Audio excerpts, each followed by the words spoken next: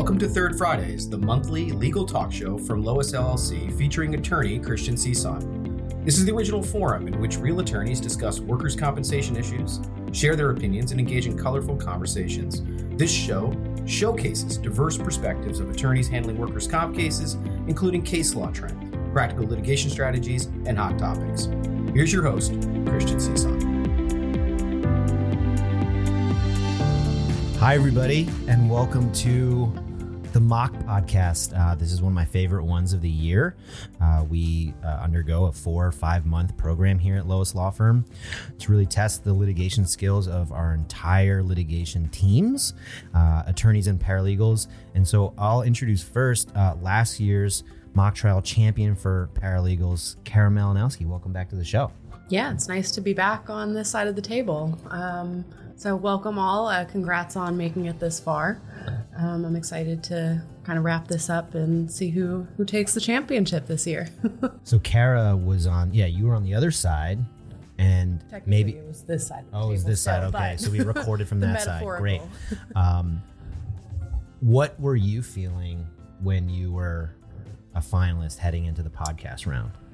Definitely a little bit of nerves, but also confidence for making it that far, especially considering the pool of people that I was up against. So I'm sure you're all feeling kind of the same thing. Also just excitement to wrap up another year of mock trial. Were your hands cold? They were probably definitely a little bit clammy, but okay. Yeah. Well, let's welcome our finalists. Right now we have Ryan Wallace, Priyanki Rana, and Josh Roman. Welcome to the show, guys. Hi. Thank you.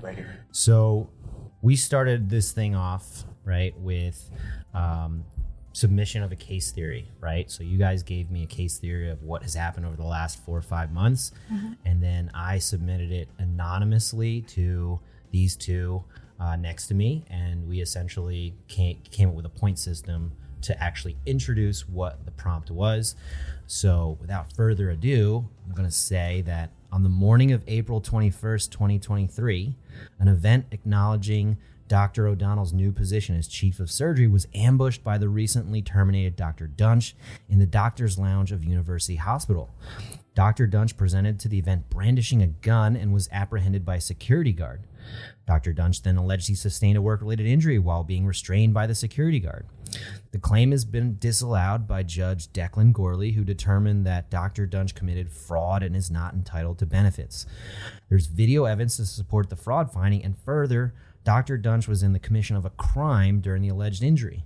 Dr. Dunch's injury was idiopathic and therefore not compensable. So I feel like that kind of frames it for our listeners here. So congratulations to one of you finalists who submitted that. And let's go to probably my favorite portion of the entire program, the trivia round. As you guys know, from listening to last year's podcast, questions are worth either 1 point, 3 points, or 5 points. There are only 6 questions available for you in the bank. 2 are worth 1, 2 are worth 3, 2 are worth 5. So one of you is going to pick a question, and that leaves, the remaining 5 questions to be picked by everyone else, right? And it's going to go so on and so forth. So Josh, you were in 3rd place heading into this round. You can pick first. What question would you like Kara to read off for you? 3 point. A 3-point question. All right. Okay. What were the incidents that led to Dr. Dunch's termination? He prescribed medication to people who didn't need it. He removed a spleen or a kidney instead of a spleen. He was receiving back-end deals from the pharmaceutical company. He abused prescription drugs and overprescribed drugs. All right, I think I am going to award Josh half credit for that one. We definitely had some of them. For steal of the remaining 1.5 points, do you guys want to guess what the other incidents were that led to his termination? That'd be Ryan and Pri. Okay, so you guys both wrote it down, right? Mm-hmm. So just one of you, what do you got? He also left a sponge. That's what I had too. So Okay, so you both got a sponge. Okay, so no one got the amputation of the wrong leg. Oh. So I'll give you guys each half a point, right? So 1.5, and then half for you guys. All right.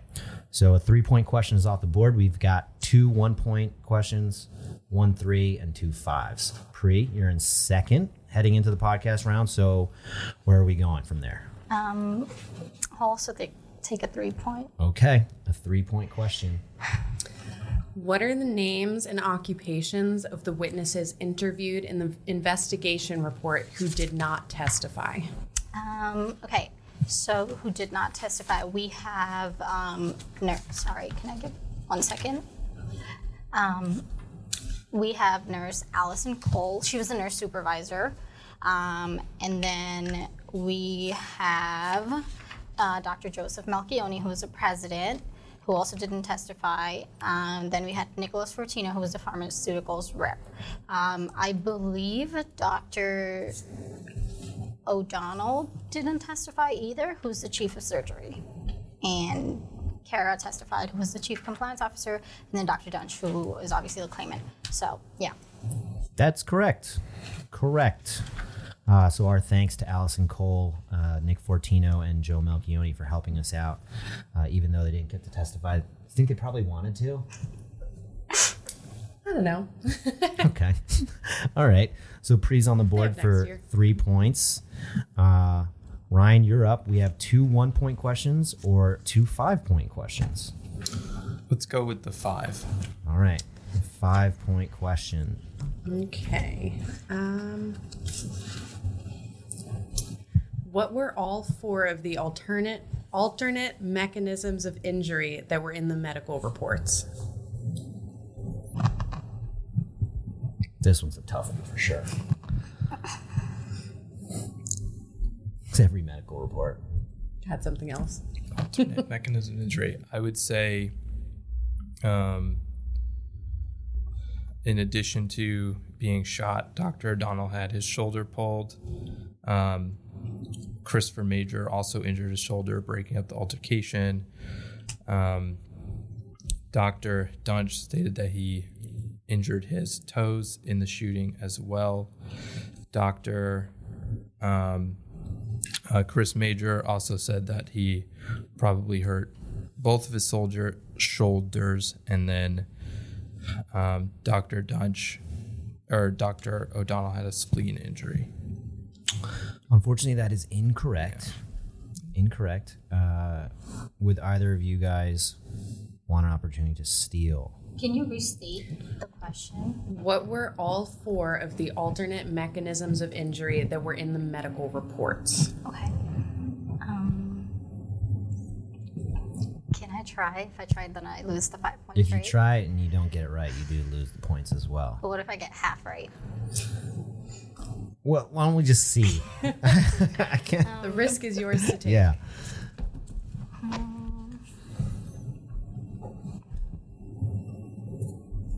You know what? It's fine. All right. Okay. So the alternate mechanisms were us Okay. being. Oh, you're going to try it. No, Oh, I'm going to try. okay. I thought you were saying you were not going to try. it. No.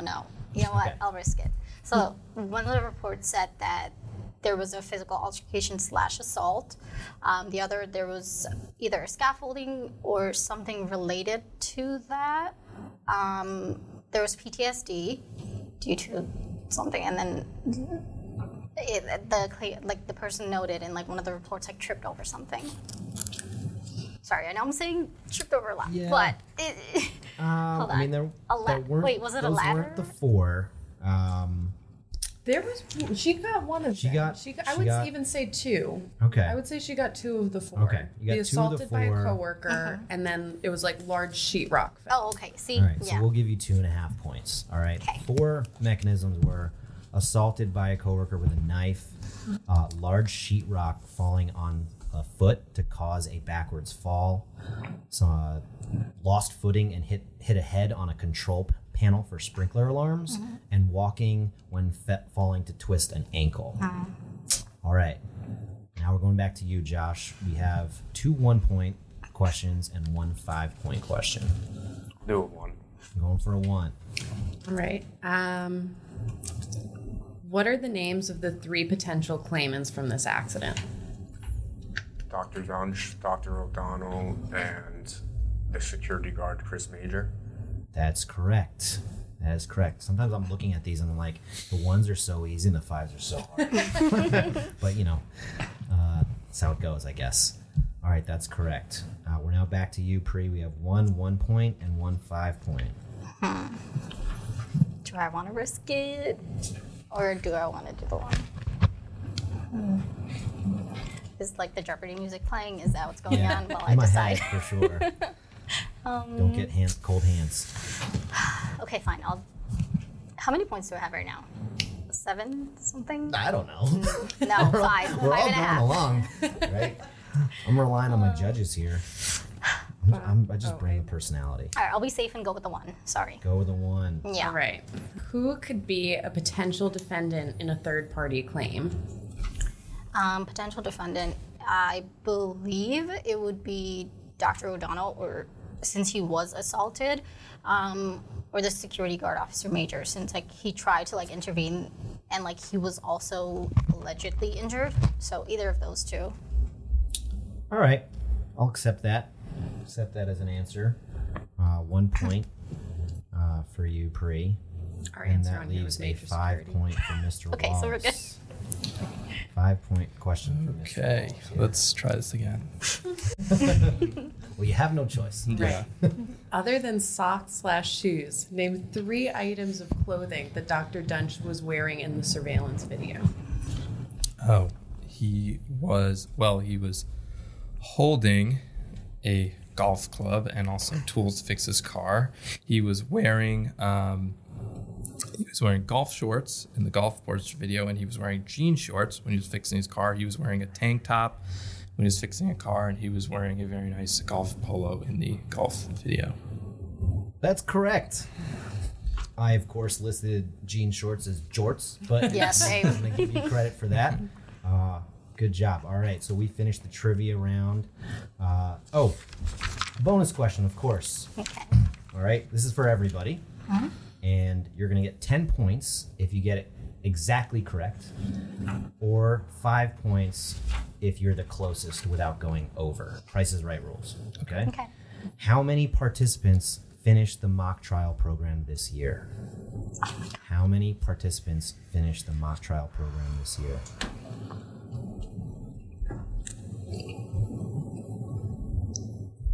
All right. Do we have numbers? All right, we got a number from Ryan, we got a number from Josh, 57. and we got a number from Pri. Correct answer is 32. 32 Damn, that's people crazy. finished the mock trial program this year. So that will go 5 points to Ryan for being closest. All right. Now that we finished the trivia round, we're going into the oral argument phase of the podcast. What we did was we gave you guys 4 different issues to argue, and you can take either side. The other 2 people will then get to be the rebuttal as a tag team against the person who's choosing the issue, right? So you guys don't know which issues you're going to pick. I have a little surprise for you. You can pick the issue you want. So again, we'll start with you, Josh. You're in 3rd place. What issue would you like to pick to argue on appeal, and what position are you taking? That he was not an employee. Okay, so you're going to take the position that Dr. Dunch was not an employee of the hospital at the time of the incident. Is that what you're saying? I'm actually going to take the position that he wasn't an That employee. he was an employee. Okay, so you are going to say you're the claimant's attorney, and now Ryan and Pri, you are now representing the hospital, saying that he's not the employee. Go ahead. There were no termination papers provided to Dr. Dunch when he was allegedly fired, and his ID scanned in when he presented to the event, which means it wasn't deactivated. That's true. That is true. We learned that at trial, right? So, what do you guys say to that? I mean, he was clearly terminated a few weeks prior to the alleged accident. Even he even conceded during testimony that hey, by the way, like I had a meeting like a couple weeks ago and I was fired, or like not fired, but like terminated.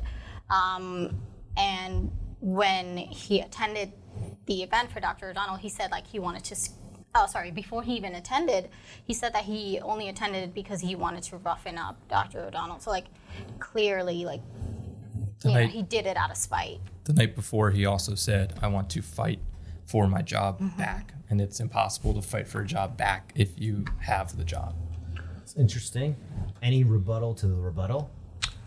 Well, the hospital had sent an email out to all coworkers saying that he was fired, which seems like an HR issue. And if they went to lengths to advise everyone that he was fired, but they never even handed him termination papers. So whose like fault is that? I guess like, you know, like if Dr. Dunch believes he's fired, but maybe the hospital doesn't go through with termination protocol, like what would you guys say like is someone who should bear the burden of proving that that issue? I would say that he hadn't been served termination papers yet. He'd only been terminated a few weeks earlier, and given the complicated situation that he found himself in and that the hospital had to deal with in terms of patients, that we don't know if we know there was no termination paper yet, but we don't know if that was forthcoming and what needed to be done in the background in order to deal with all of his malpractice issues. That's true, but wouldn't that actually help Josh's point, right? If he wasn't terminated yet, or like the hospital. Well, I shouldn't say he wasn't terminated yet. He hadn't been given the full paperwork as of yet. He was terminated, and it was very clear to him too that he was terminated. But in order to write everything down on the official paperwork, other than an HR email, which articulated that he was terminated, it might have taken a longer time, given the issues. I mean, piggybacking off of what Ryan said, the HR did request Dr. Dunch to like return all materials, especially like all employee provided materials to the hospital, but he refused to do so, clearly. We even have witness testimony indicating same. So clearly, like, it shouldn't be that. I mean, again, like, I don't think that like he should have been under the impression that he was not terminated when he clearly was, and there's like witnesses indicating that he was too. So you know what's great about that is like when we came up with this scenario, that was definitely not something that we would think was going to be a triable issue, and the fact that the assault happened and we're just like, oh wait, is he an employee? I think it was just so random that came about, and it really was shown by people just diving into the materials and trying to find things, which is exactly what this program is for. So, all right, great job, guys. We're now going to move to you, Pri. You were second coming into today. So Josh has taken employee relationship off the board. What issue would you like to argue, and what side would you like to take? Okay. I believe I will be doing fraud, because I love fraud, and I also, find a lot of fraud in my regular cases. So I'll be doing fraud. Gonna take that he committed fraud, or that he committed fraud? So I'll be on the carrier's you'll side. You'll be the hospital, which means Josh and Ryan, you are now the claimant. We're going to be arguing that he did not commit fraud. Mm-hmm. All right, let's go. Okay, so clearly the claimant, the claim was disallowed. The judge noted that in his reserved decision.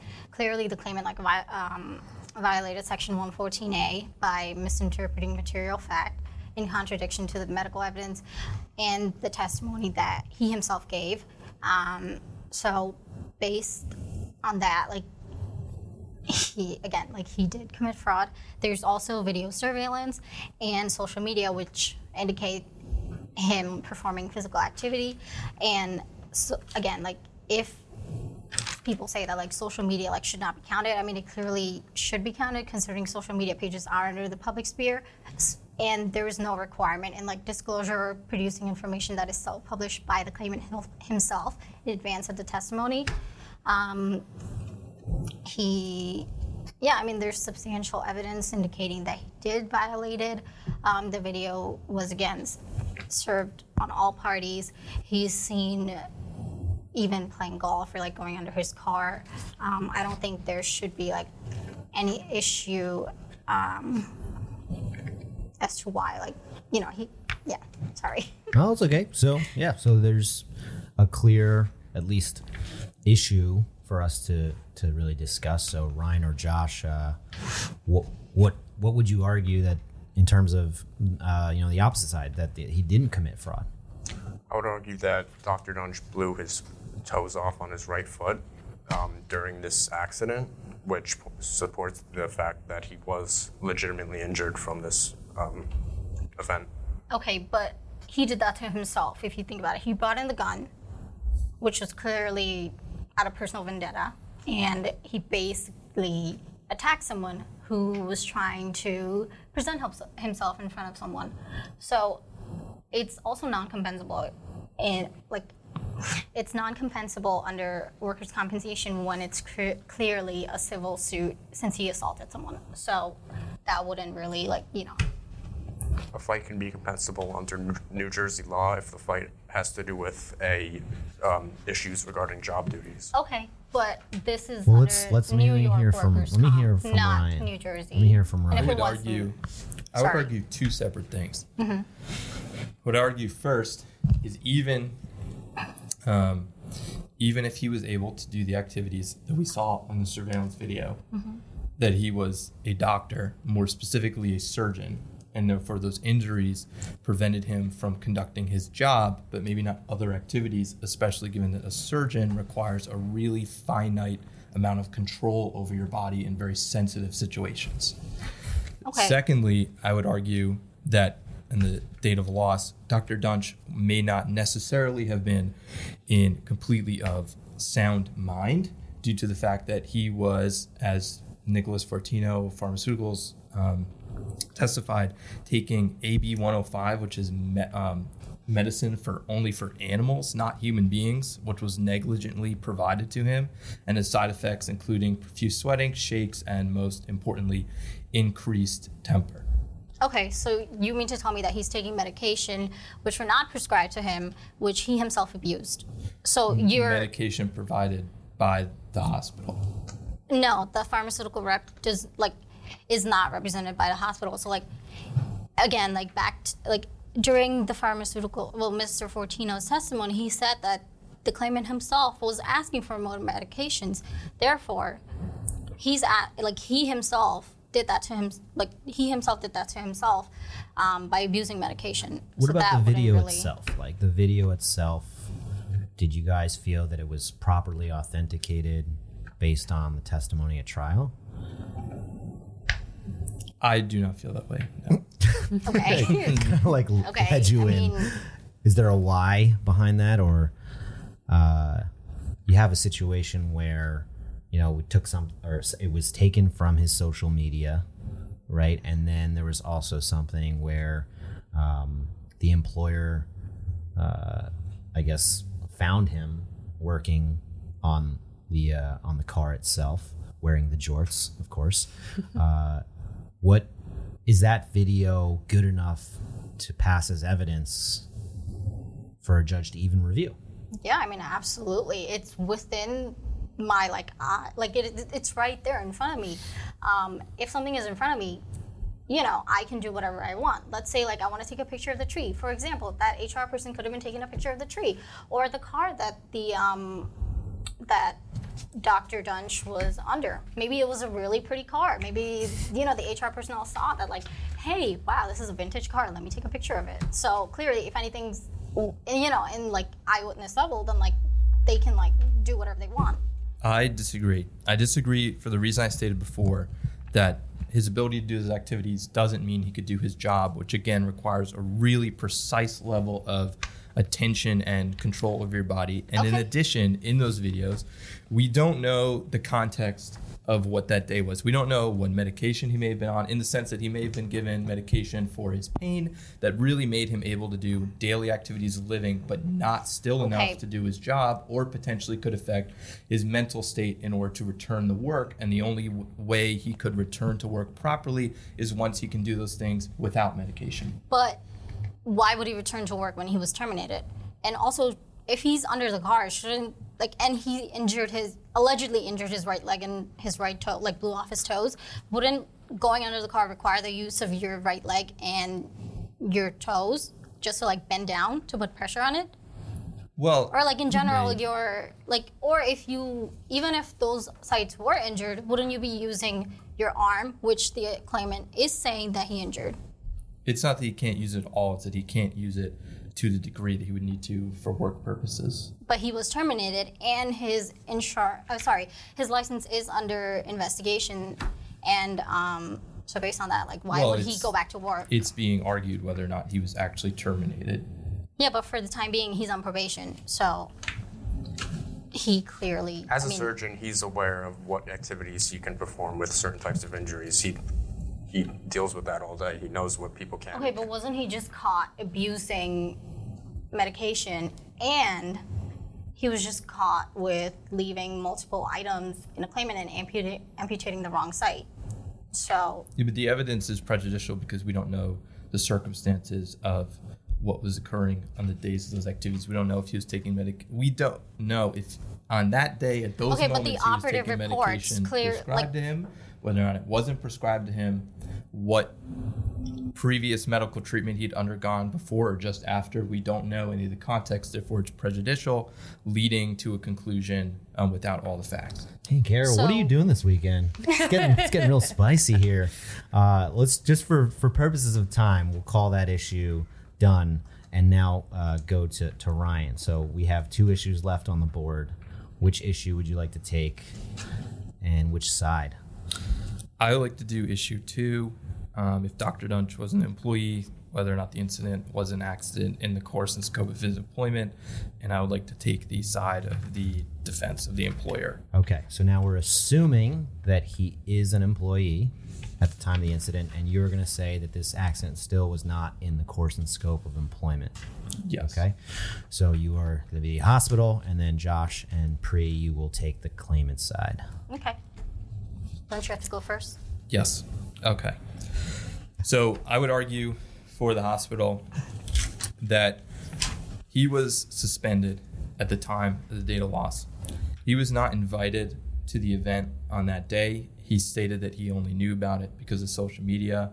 The president of the hospital, Joseph Melchioni, testified that there was no reason for him to be there that day. Kara Malinowski also testified to the same effect. And also because his medical license was under probation, he would have been barred from actually doing anything related to the practice of medicine. So there was no reason for him to have been at the hospital that day, even if he was technically still an employee at that time. I mean, he clearly was still an employee at the time, and the accident that arose at the work event was an open invite, and everyone was required to attend. He still had his employee key card, which, by the way, should have been taken if he was allegedly terminated, which he was not. So this accident also occurred at approximately 10:05 in the morning, which is normal working hours, and it was in the doctor's lounge, which is, I'm assuming, a room specifically for people who are hired as doctors at this hospital, and he was technically still an employee. There's no official documents to prove otherwise. Well, the issue isn't whether or not he was employed. The issue was this in the scope of his employment, and it was not. He was not invited or asked to be at the hospital, as testified by Joseph Melchioni and Kara Malinowski. Were there invites sent out? Do you have a list? Or, like, is it... Yeah. Do you have a list of people who were invited? Well, presumably, given the testimony that he wasn't invited, there was individuals invited to the event by the hospital specifically, and he was not. Okay. And he was not asked to be there on that day for any reason. I mean, he was not terminated. He's still an employee, and, like, the accident clearly did happen at the employment. I don't know if you've looked at the accident happened on the premises of the employer, but that doesn't mean he was working in the scope of his employment, especially because it was due to personal animus between him and Dr. O'Donnell, as he spoke about the night before with Chris Major about his intense dislike, and as testified by Nurse Cole, that there were repeated altercations between them in the past. Okay, but is the testimony on record? Because I don't know if you remember at the trial, Nurse Cole did not testify. So if you're using that as a basis to like back whatever you're saying, then like where is the actual, like what are you referring to? Like where, like it's not on the record. Also, an event commemorating a promotion is regarding job duties, which makes it in the course and scope of an employment, and it's to the employer's benefit for employees to be there because it's a celebration about the new chief of surgery. This was my favorite one. It wasn't an employment event for him. It was for going. Dr. O'Donnell, and it wasn't done under amicable circumstances. It was done to do his suspension of his medical license and the replacement necessary for chief of surgery. Okay, so let me ask That you this. doesn't seem like an event that he would be invited to. I don't think anyone was technically invited. There's no list. Yeah, it's an open invite, so like anyone can come and go. Even the security guard wasn't paying attention. Like he was also involved. Whether or not the security guard was properly conducting his duties is irrelevant to whether or not someone. But isn't he employed by the hospital then? Like, shouldn't you guys like, make sure that if like the security guard like should be monitoring who should come in and who should not? If like that wasn't done properly, then like how can you say that it wasn't within like the scope of the employment? It wasn't in the scope of his employment because, again, as Joseph Melchioni said, there was invites to the event. And is that testimony on the record? That testimony was given to us in witness interviews. Okay, but is that testimony on the record? If it's not on the record, then like we can't really use it. President Melchioni also stated that he wanted to keep this accident hush-hush, so I think he's more concerned with his own personal reasons. He's not going to be, his credibility is in question at this point. That still doesn't change the fact that he wasn't invited to be there. Okay, but how do you know who was invited? We know because, as was testified by Kara Malinowski as well, he was not there for any work reason. He wasn't asked to be there in any way, nor does it make sense, given that his medical license was suspended, that he would be there, especially given it was a promotion event for his replacement. So then why wasn't his key card taken away if like he wasn't an employee and like he shouldn't have been Well, the there? issue isn't whether or not he was an employee. The issue is whether or not he was there in the scope of his employment. Which he was. He was still an employee under probation. That's why they didn't take away his key card. Clearly, there are issues related to his medical license that still need to be worked out. Again, we've already adjudicated the issue of whether or not he's an employee. The issue is, it was this event, the promotional event, that he was not asked to be there, which is on the record, and under which was promoting his replacement in the scope of his employment, and it was not. There was no reason for him as a suspended employee under probation of the hospital for him to be at that event on that day, except due to his stated dislike of Dr. Addison O'Donnell, and he also said that he described him as an animal. I guess I should also say, with an uncommon last name, that my partner Joseph Melchioni did not do anything wrong. He's playing a role. Keeping it hush hush was just part of the act. But I do like that comment, Josh. I think we'll close there, right? So you guys each have had the chance to argue a point that you chose, and then had to field like a tag team. How did that feel compare to like the trial and the hearing? Like, would you guys say that this was like harder? Definitely. Why so? I don't know. It was fine. I don't know about these two, but I came prepared with both sides. So I mean, there were a few out of the blue. Well, Josh, you mentioned that this one was a little bit more difficult. What was difficult about it compared to some of the other prompts that we had? I think the pace in this is just quicker, since That's true. at trial there's multiple people making different points, so you can attack each one, which here's just like a series of thoughts. Yeah, you're kind of also on your own, right? No teams anymore. And we can all feel like when it's like becoming dead air, and it's just like, then I'm going to start saying something to push. Any thoughts from you, Ryan? Yeah, it's just diffusion of responsibility. I feel like not a team behind you, not a team against you either, just more focused on you and them. So definitely a little more difficult for that reason. We felt a lot of between you and them. Yeah. Well, that last one was super intense. I was just like, should I just like wheel myself out of the room here, thanks guys? so much. Well, I thought everybody did great. Also want to commend you guys for the work and the performances you guys had for the last 4 or 5 months. I think it's just a way to really show that creativity and advocacy is built on just prep, right? Like when you work on something and you can give yourself the opportunity to put yourself in a position to say any one thing that puts the other side at risk of having to defend against you, it really demonstrates the individuality that you guys can have and really contribute not only to something like this, but to the cases that you work on. I think that, you know, some claimant attorney people that I know that listen to this podcast, if they see this and they try to ask you to join their firm, you should probably say no, okay? Just stay with us. We're going to be just fine. So for Josh Roman, Priyanki Rana, Ryan Wallace, my co-chair, Kara Malinowski, my name is Christian Cisan. We'll be right back with the attorneys.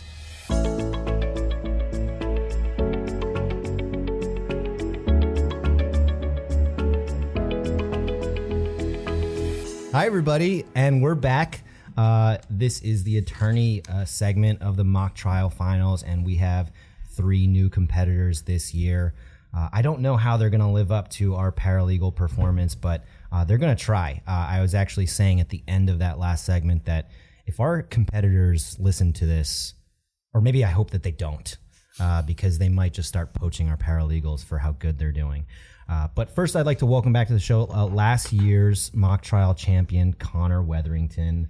Yes, you just gave a wave. We're not on video, but welcome back to the show. How does it feel to be on this side of the table today? You know, it feels really good. You know, the past 3 times I've competed, I was on the other side of the table sitting in those seats. But it feels good to have someone else's fate in my hands. There it is. That's the Connor Wetherington we all know and love. So just to, I guess, thank our listeners for still listening to us at this point, I'm going to read a different case theory. It's going to be the same fact pattern that you guys may have heard in the paralegal portion. But let's see if you guys think this is better. I'm actually interested to see if the loyal listeners that email me about the podcast every so often will tell me if they like the attorney prompt better than the paralegal one. So we're going to go with this person. The judge's decision to disallow the claim and find the claimant fraudulent must be upheld in its entirety, as it does not contain any error of law or fact. The claimant, a former disgruntled employee of the hospital, trespassed hospital premises after learning of his termination and assaulted a current employee of the hospital.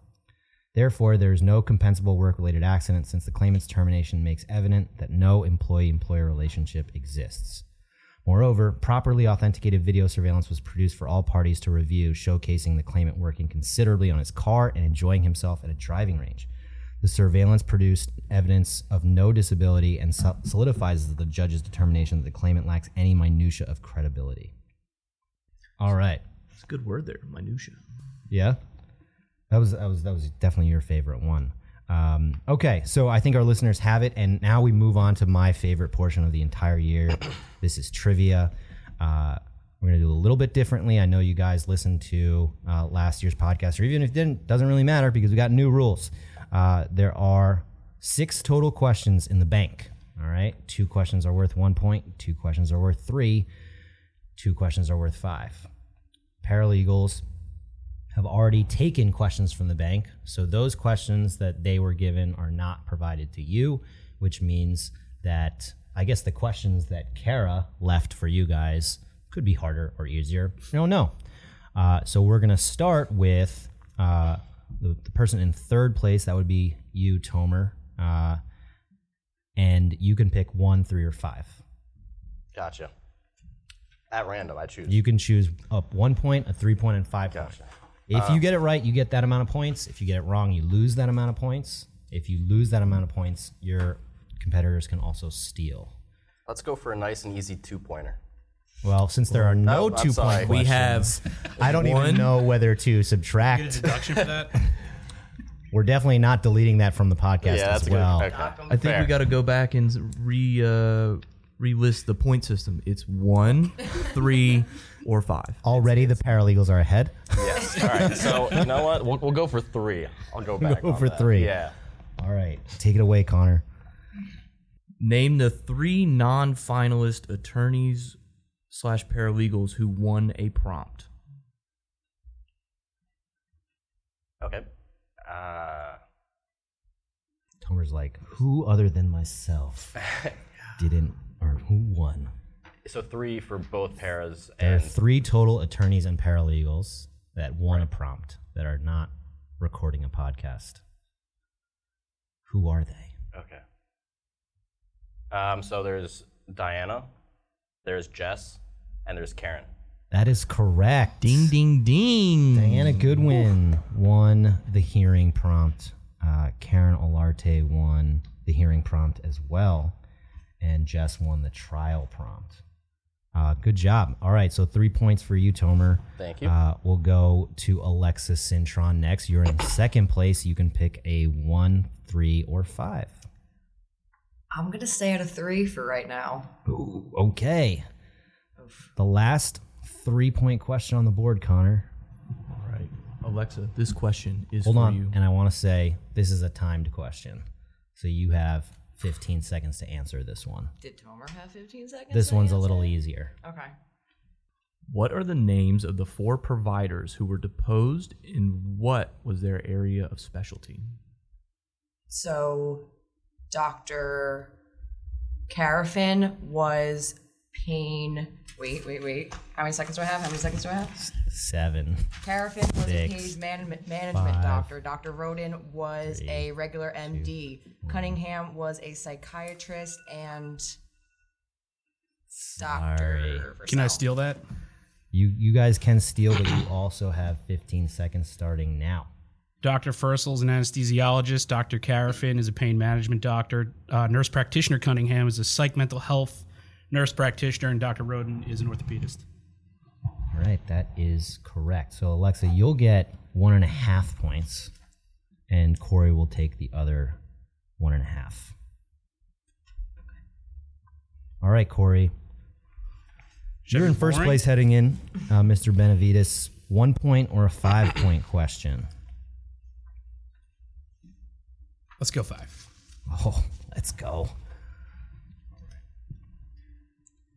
If you could repitch Dr. O'Donnell's case to the hospital, what would you recommend?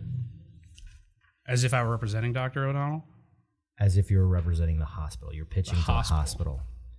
So remember what was pitched. What I would do is claim that it's a non-compensable accident based on the fact that the assault occurred because of an animosity between the 2 parties involved in the assault that had nothing to do with their professional or employment life within the hospital. It exists outside the hospital, which I believe they were on a hockey team together and had some issues there. There's been mention of them having arguments with each other outside of the hospital, which has no professional implication and therefore not within the course or scope of their employment. And the mere fact that the assault occurred on the hospital premises is not in and of itself compensable. Is there a means to add on to that, or as far as a steal? I'm not sure how that would work. Let's see how many points I get first. Yeah, I'm actually, because the thing is like if we award the points for that, then you would know that like that would be what we were looking for. So if I say that, then I'm more interested actually if either of you two want to add or differentiate. But if you try and you don't have what we were looking for, then you would also lose points as part of the game. Right. So, Well, I think if I were to pitch it to the hospital, what I would focus more so on is the lack of employer-employee relationship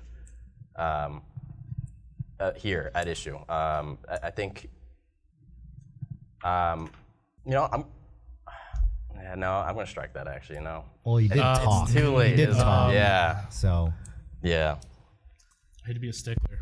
Yeah. No one to shoot, I guess. yeah, this one's a tough one. This is definitely a CSUN special because there's no like true right answer. But if you think about where the fact pattern led, right? You have the hospital introducing Dr. O'Donnell as their new chief of surgery, and he is a valuable employee to this hospital. And what the pitch really should have been is you should accept this claim because Dr. O'Donnell's a That's not the valuable lowest way. employee. While it may be not compensable, you may actually consider the PR aspect of keeping your employees happy if they're valuable to you. Hoisted by my own petard on this one. I think I used that pitch in my pitch, the PR aspect. Well, the question was if you could repitch. I already did that And one, you so I did you a actually different one. won. That's actually you actually won that prompt, Corey, the pitch prompt. And I remember that because it was just a very, very impressive demonstration of marketing. So not to say that pitching that was wrong. I'm really glad that Kara left that for us here because Brutal. that is not necessarily like a yes or no. I think that's just like a helpful discussion for everybody. It was a I helped Corey with that pitch, don't forget. Oh, right. You guys are on the same team. Okay. Yes, you're right. You guys are on the same team. You won best team. Corey won best attorney in that. Okay. So is that minus 2.5? I don't know. What do you think, Connor? Because like obviously that's not like a black and white. It's a little gray. What do you want to do since you enjoy deciding people's fate? I think I'm gonna have to give minus 2 to each. Minus because 2 to each. We wanted to accept it. That was the answer. Yeah. That's Okay. what we were looking for, and they went the other direction. All right. All's fair in Love and War and podcasts. Wow. All right. It's going to get that serious. Let's go. All right. That was a 5-pointer. That was a 5-pointer. So Connor could have been harsher. So, I Appreciate could have that. gone minus 5 for both of you. You Totally both chimed understand. in. Tomer, especially you. Yeah, I agree with that. But, I'm happy that you're so forgiving. So Tomer especially. Just kidding, everyone. All right. We're back to you, Tomer. You're in third place. We have 2 1-point questions and 1 5-point question. I'm going to go with just playing it safe with that 1 point. Playing it safe. Third place. That's interesting move. Yeah. Okay. I'm going to get them elsewhere. I'll get them elsewhere. Okay. How did the carrier witness obtain each of the videos? If I remember correctly, she was the CCO. Using words to break the I silence. hope you remember correctly because it's worth a point. That's correct. Yeah. So if I remember correctly, and my memory's, I think, decent on this one, Kara was filming, or maybe not Kara, but was filming personally. The employer witness was filming personally That Dr. is Dunch. incorrect. No? That is incorrect. Bum, bum, bum. Yeah. Would anyone like to steal? I saw Can I Alexa. repeat the question before? Sure, I'll repeat the question. But we'll do, I guess, a buzzer type system or raise your hand really quickly. For who wants to steal, I'll let them, whoever goes first. So the question is, how did the carrier obtain each of the videos? You also don't have to steal. I'm going to pass. All right. So the correct answer is social media, because the golf one was on Facebook.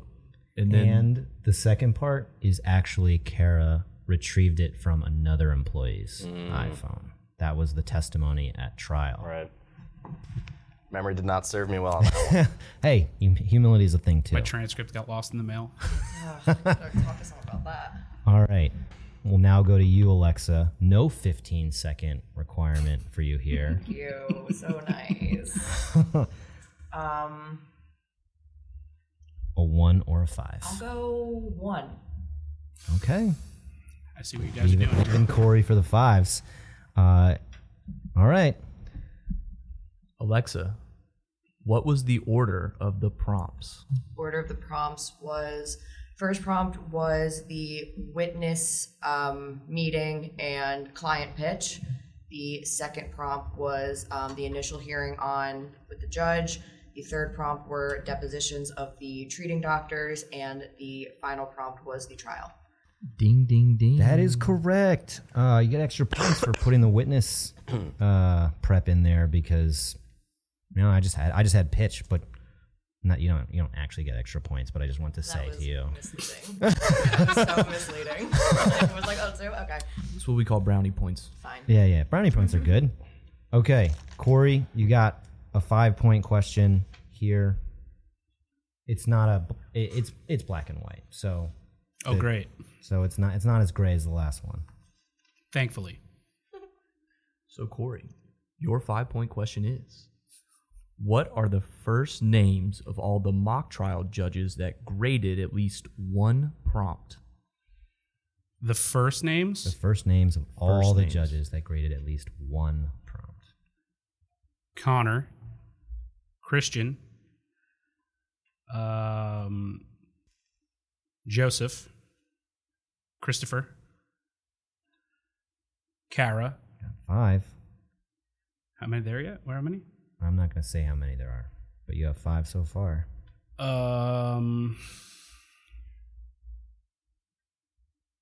Do we have a time limit on this? I mean, it's been going on for a Why bit. isn't there a 15? He has to list names. Yeah, 5 This is where we names. put the music drop. I think we should just cut them off. Thank you.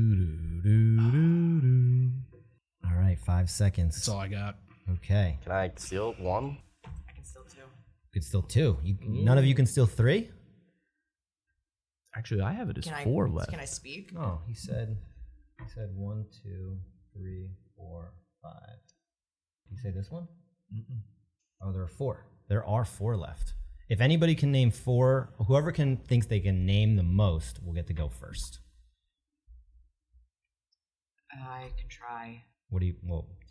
How many do you want to say? 3. You want to say 3? Do you want to say 4, Tomer? No, let her get 3 then, if she got 3. Okay. Smart. Jeremy, Addison, Alicia. That's correct. That is correct. And the last one was Brianna.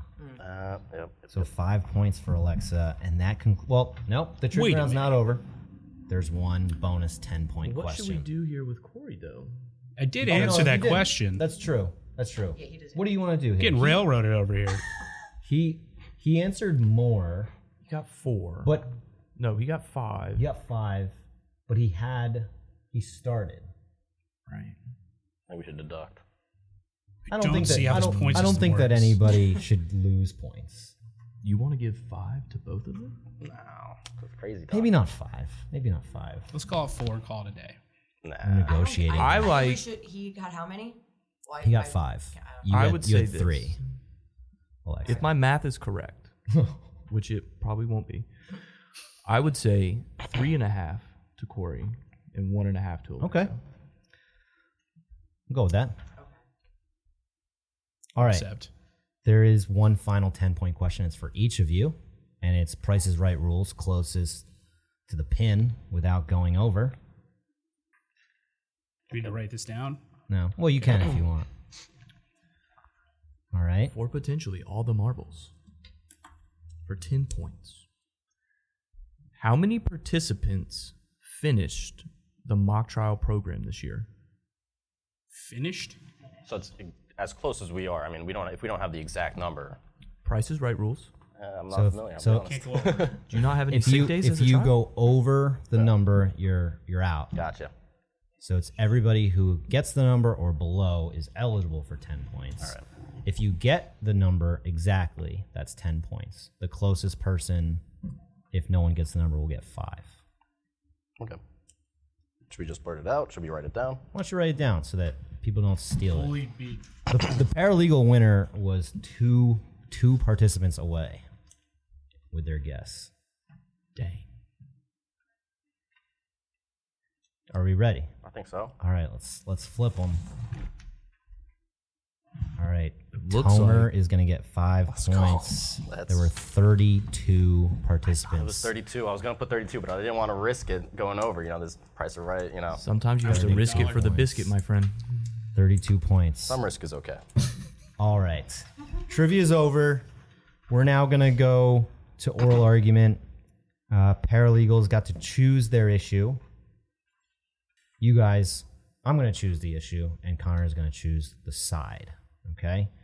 So we'll start with Tomer since you're in third place heading into the podcast. Your issue is When, if at all, was Dr. Dunch no longer an employee of the hospital? Oh, it's on me now. I'm going to take points away from Connor. Good thing I'm not being graded.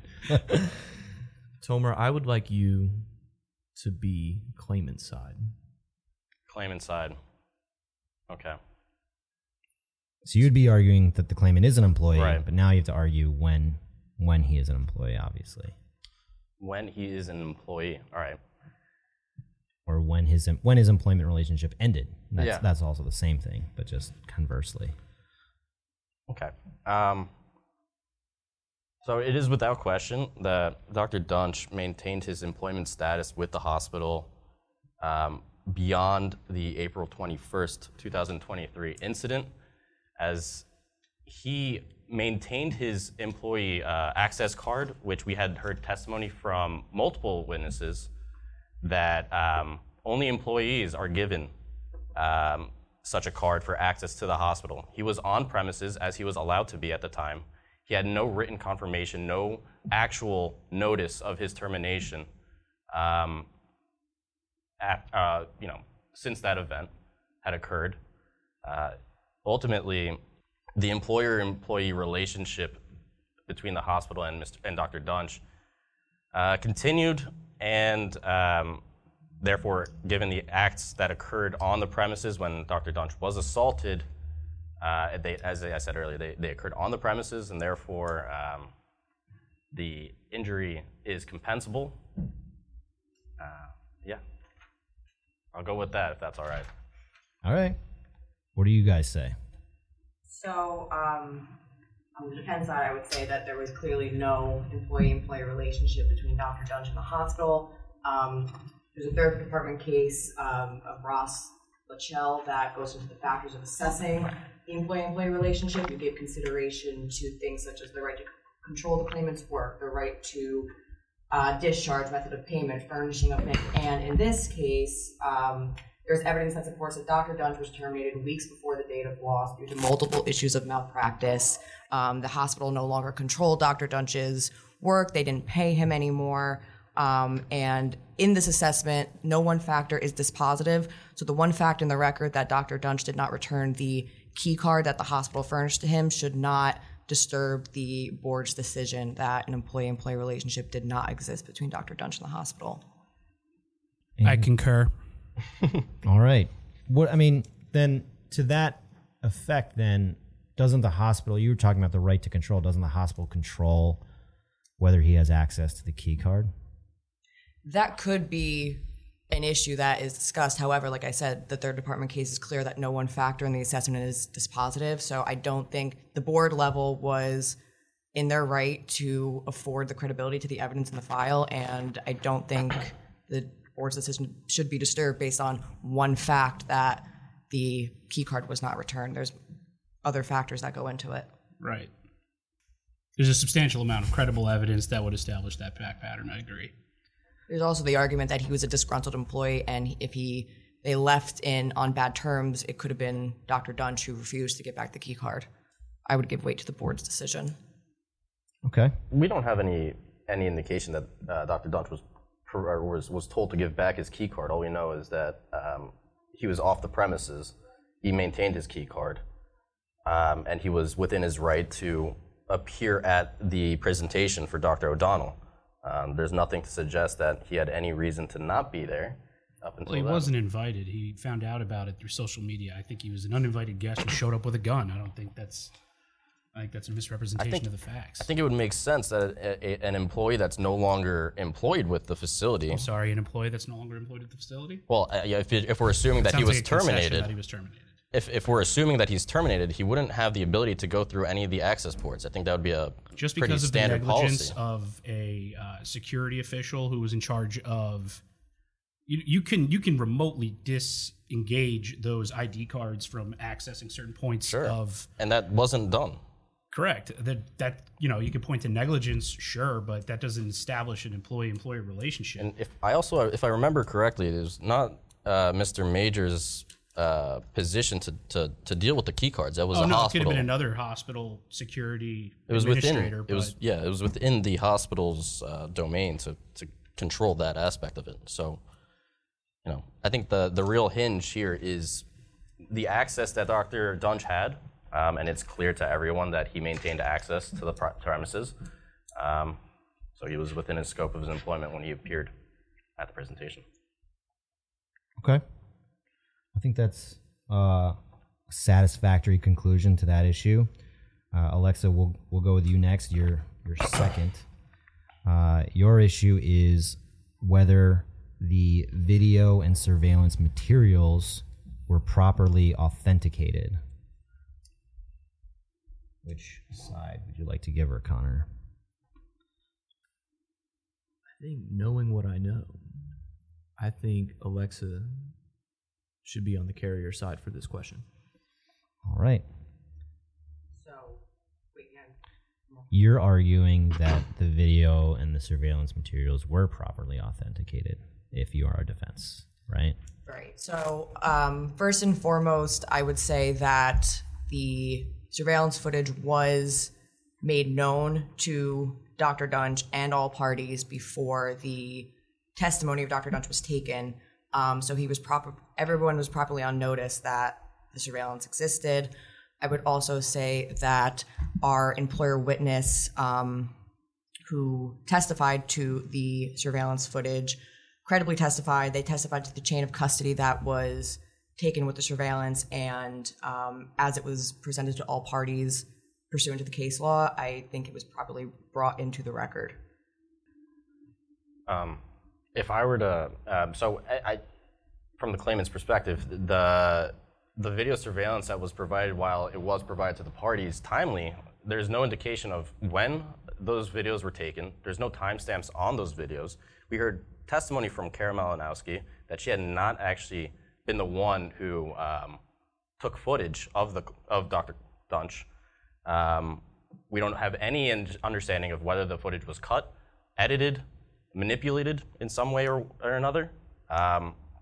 So despite the timeliness that Ms. Cintron seems to be noting in her summations, I think what we do know is that there is no understanding of the scope of this footage. It was not properly authenticated per the testimony that we heard from Ms. Malinowski. I agree. I don't know if a chief compliance officer is equipped to make a judgment call on whether or not something was duplicated, manipulated, redated. I agree. The authentication, I think, and the weight that it was given by the judge was entirely too much based on one person's testimony who's not an expert in that field. Do we know when Dr. Dunch was seen at the golfing range? I would again, though, just like to add before I get back to that the board or the court gives great deference to the board's determination on witness credibility, and they clearly gave deference to Ms. Malinowski at the trial level. So the board's decision about the authenticity of the surveillance footage should not be disturbed. They believed Dr. Malinowski was credible in testifying to the authentication of the video. And again, the claimant was made aware prior to providing his testimony about the video, and he decided not to correct any of his statements. So again, I would not disturb the board's decision on the credibility of the surveillance footage. I still think for proper introduction into evidence to at least be considered, you would need an expert in the field of video recording, video editing, to at least look over what's been provided and determine whether or not it's been manipulated in any way, and at least date it. Did Dr. Dunch ever admit that it wasn't him or allege that it wasn't him on any of those videos? He testified to it not being him on the video. He testified to it not being him. Didn't look like him. So what would you, as a defense attorney, argue if the claimant is going to allege that that's not me?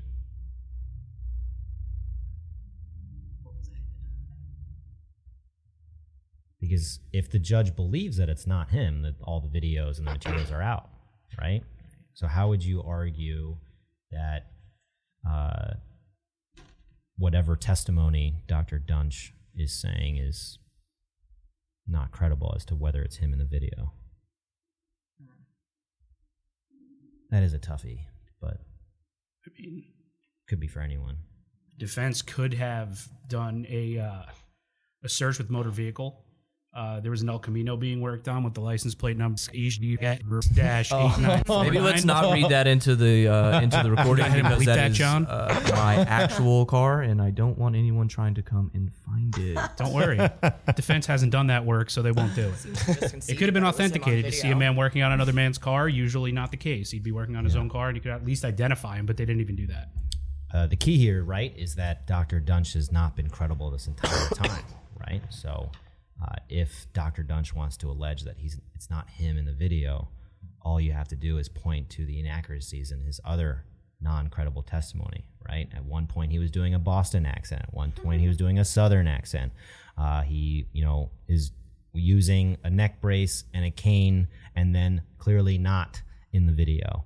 Use the fact that the judge saw Dr. Dunch and saw the videos to explain that, unless there's evidence that Dr. Dunch has a twin brother, then you can really hone in on something else, because when you have to prove a negative, you want to use everything else that you have at your disposal to throw against the wall. Despite the credibility issues that Dr. Dunch really gave no leeway for, I guess, his counsel. He was not a particularly credible individual. But I don't think that goes to the question as to whether the video was cut, edited. We don't know when it was taken. We don't have timestamps on the video. There's a bunch of questions as to the authenticity regardless of his credibility, I think. That's true. My explanation was more about the question I posed to defense, right? Mm-hmm. That if the claimant is going to say it's not him on the video, which can happen from time to time because they will try stuff when they know that they're pinned, right? Usually that's like a sign that their credibility is actually decreasing. All right, great discussion there. Corey, we have one more issue for you. And your issue is, which defense is stronger for the hospital, intoxication or intentional injury? So for the defense, I guess you're not weighing in here, are you? You can. I was given two options here. Yeah, we kind of gave Corey two options there. Do you want to? Do you want to give him one? I feel like it's only fair if each person is having to be one side or the other. Sure. So just for clarity of this judge's sake, could you repeat what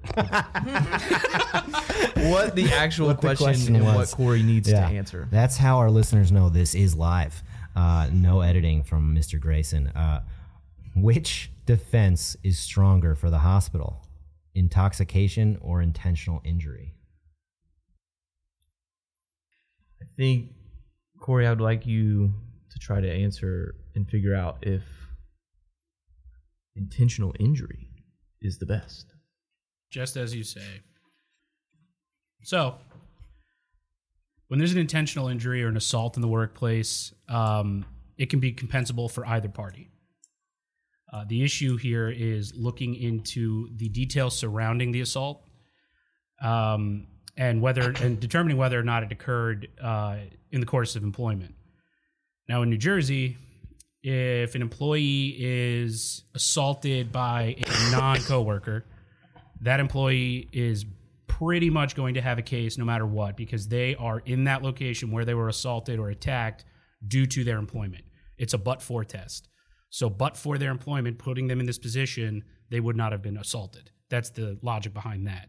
So the standard here for Dr. Dunch, bringing outside factors, possibly with his personal animus against another doctor, seems to still be rooted in their competition within the hospital itself.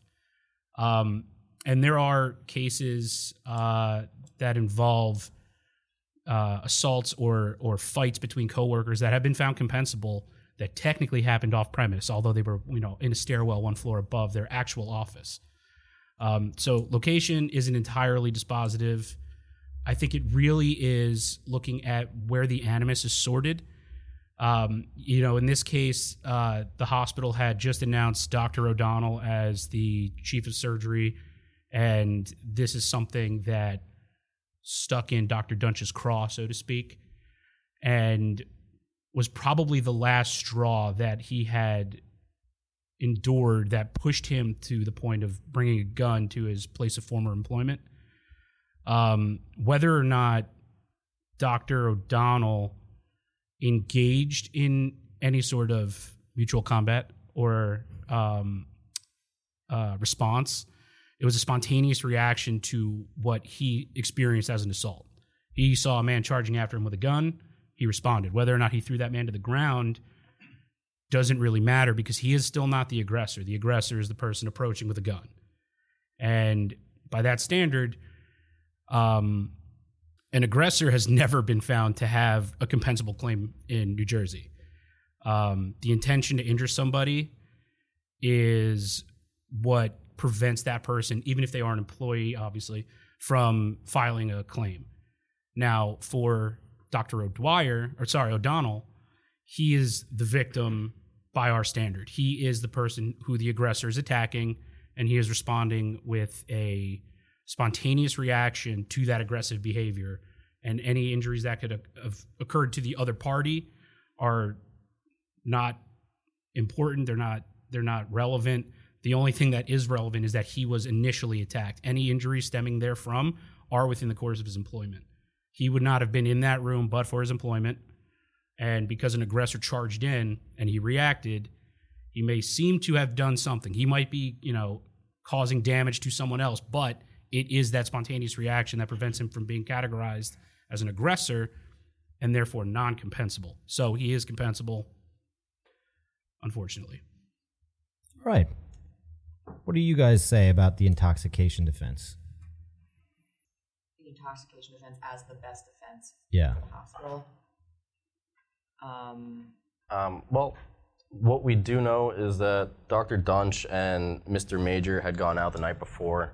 I think we heard testimony from Mr. Major indicating that they were two good old boys going at a bottle. Is more or less what I remember from the cross-examination that we conducted. But from what I remember, Dr. Dunch and Mr. Major had about 12 drinks the night prior. There's also in the accident report an indication that Dr. Dunch had a few drinks prior to being on the premises on the 21st of April. Now, whether that meets the burden of the high standard, that intoxication was the sole reason that the claimant had, that the intoxication excuses essentially the workplace accident is arguably met here, I think. That's kind of my response to it. So to add on the intoxication defense, there was a lot of evidence in the file that Dr. Dunch was a drinker and had been intoxicated by alcohol prior to the assault, but there's also, I would think the defense could add in that there was possible medication and drug intoxication as well. There was evidence that there was a lot of pharmaceutical kickback issues with Dr. Dunch. There was witness testimony, I believe, by Mr. Fortunato, who is the pharmaceutical rep at the hospital, that Dr. Dunch was profusely sweating a lot before the assault. He was had anger issues, had shakes, had increased temper, and a lot of that stems from drug abuse. So I would say that we could argue that Dr. Dunch was not only intoxicated by alcohol but also drugs prior to the assault, and there's a good basis for the intoxication defense. All right. I feel like, and I guess, Connor, you weren't here the last segment. I mean, there was definitely more like tact and reasoning based on legal theory for these arguments. There's no just like, like fighting against each other. So I was kind of hoping like the gloves came off, but you guys actually surprised me very nicely with a lot of like well thought out theory for your conclusions. So that ends the oral argument round. We're going to finish with one surprise, and that is we're going to ask you guys if you can change one thing about the mock trial program, what would it be? Best answer is going to get 5 points, middle answer 3, last answer 1. So while I think, Connor, what are you doing this weekend? Anything fun? This weekend, I might do some work on that sweet El Camino that was mentioned. Yeah, there's no chance a license plate was mentioned at all. So I think you're safe. No license plate. They definitely didn't mention the state it was the license plate's from. I want to apologize for being thorough. That was a trivia question. What was Connor wearing during the surveillance video? How many points was that for Paris? Yeah. What was he wearing? The jorts? The jorts. And the trucker hat. Jorts. My days. The paralegal called it jean shorts. And I was like, You gotta say jorts. It's a missed opportunity. I don't know. Yeah, that's accurate, but I think a missed opportunity to put out jorts on the podcast for sure. They got the people going. It's okay. I corrected it. I made sure jorts was a word said on the podcast as it's being said now. Jorts. I am from the South, so it is acceptable attire down there. All right. Who wants to go first with their one thing they could change about mock trial? I think one of the best things about mock trial is kind of just being thrown out and in deep water and trying to land on your feet. I think this year we did a different approach from the year prior, which was not have everyone necessarily speak during the segments. I think while it's kind of a double-edged sword because we want to bring in as many people, I think it's also maybe even better if we were to have everyone speak regardless. Because it's really what it's about, I think, is the whole program is meant to have you see what you can do with sort of ridiculous prompts and situations and see how you balance it all. So I think the best way to do that is by pushing people to do exactly that and speak up. I think that's my takeaway.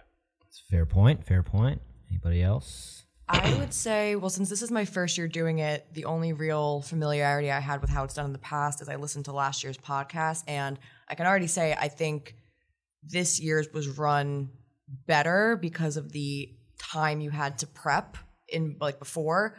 But I will say I think if we do keep it that you can participate and you don't have to speak, which again I do think that's fair.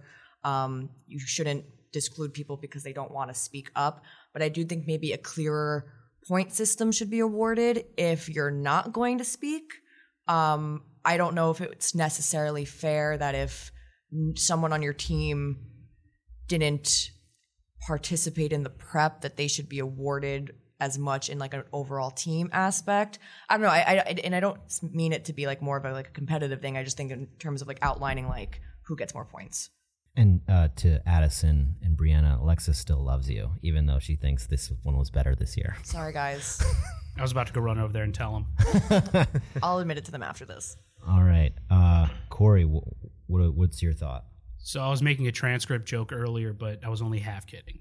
Okay. I think it's pretty helpful to watch back what you've done.